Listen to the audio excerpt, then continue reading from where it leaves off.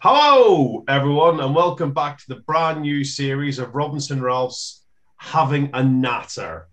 In this podcast, we talk about interesting case law and we natter. Indeed, we natter about interesting case law. We natter and chatter and it's kind of like talking, but more fun. Yeah, not that anybody would know from listening to the podcast. No. But if anyone asks, you've had fun, and that's the review we'd like. So joining me as always is David, call me Dave Silito. Hello.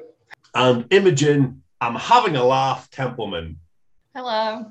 And there she is, Imogen. Now, Imogen, you enjoy these podcasts enormously. I think all our listeners know that.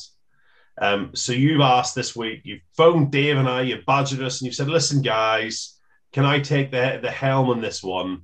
I think it's time that the audience got to see what I'm capable of. So, Imogen, what's the case? Natter away, Imogen. Yeah. The case this week is the case of Miss Fitzpatrick and the Scottish Minsters. So this case involved a former civil servant who was actually tied to a chair and gagged by male colleagues at a Scottish fishery office. Right.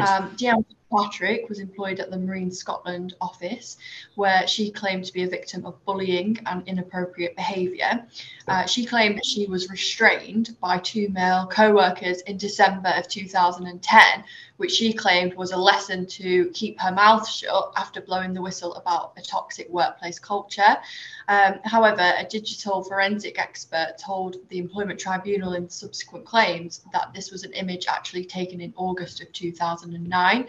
What? So her bosses at Marine Scotland dismissed Miss Fitzpatrick for gross misconduct, stating that she had intentionally lied about the date of the incident and forged subsequent emails.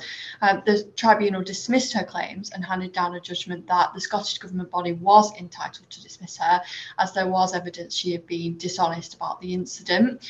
So the tribunal noted in their judgment that they were satisfied that there was a level of dishonesty in relation to her allegations, which was sufficiently high as to amount to repudiation of the contract by the claimant.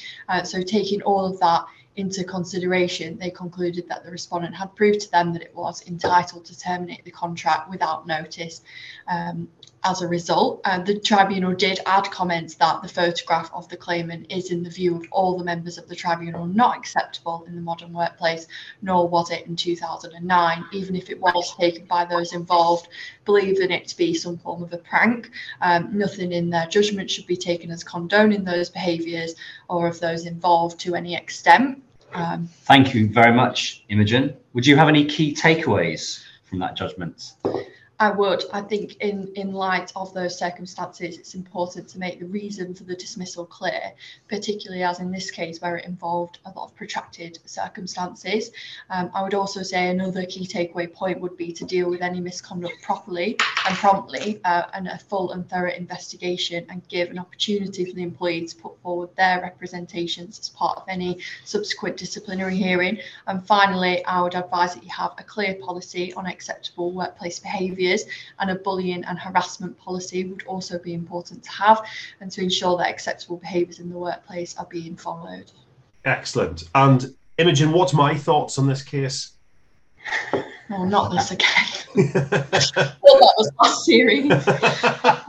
It's all right. It's all right. I noticed that the photo in the chair was the lady was laughing and looked to be part of the joke, but I was reminded that just because people seem to be comfortable with these kind of gags doesn't mean they are, Dave, because sometimes people laugh along even when they're not enjoying themselves. Yeah, I mean, the circumstances here were a little opaque, weren't they, as to how that photo actually came into being. Yeah. But clearly there was a consistent story on the part of the employer that it did not represent what the claimant said it represented, which was a punishment. Key point, I think, for people to remember is that with whistleblowing, you don't actually have to blow a physical whistle. That's an excellent public service reminder there. Yeah. So if you see a problem that you don't like, don't blow a whistle at it, because that will achieve very, very little.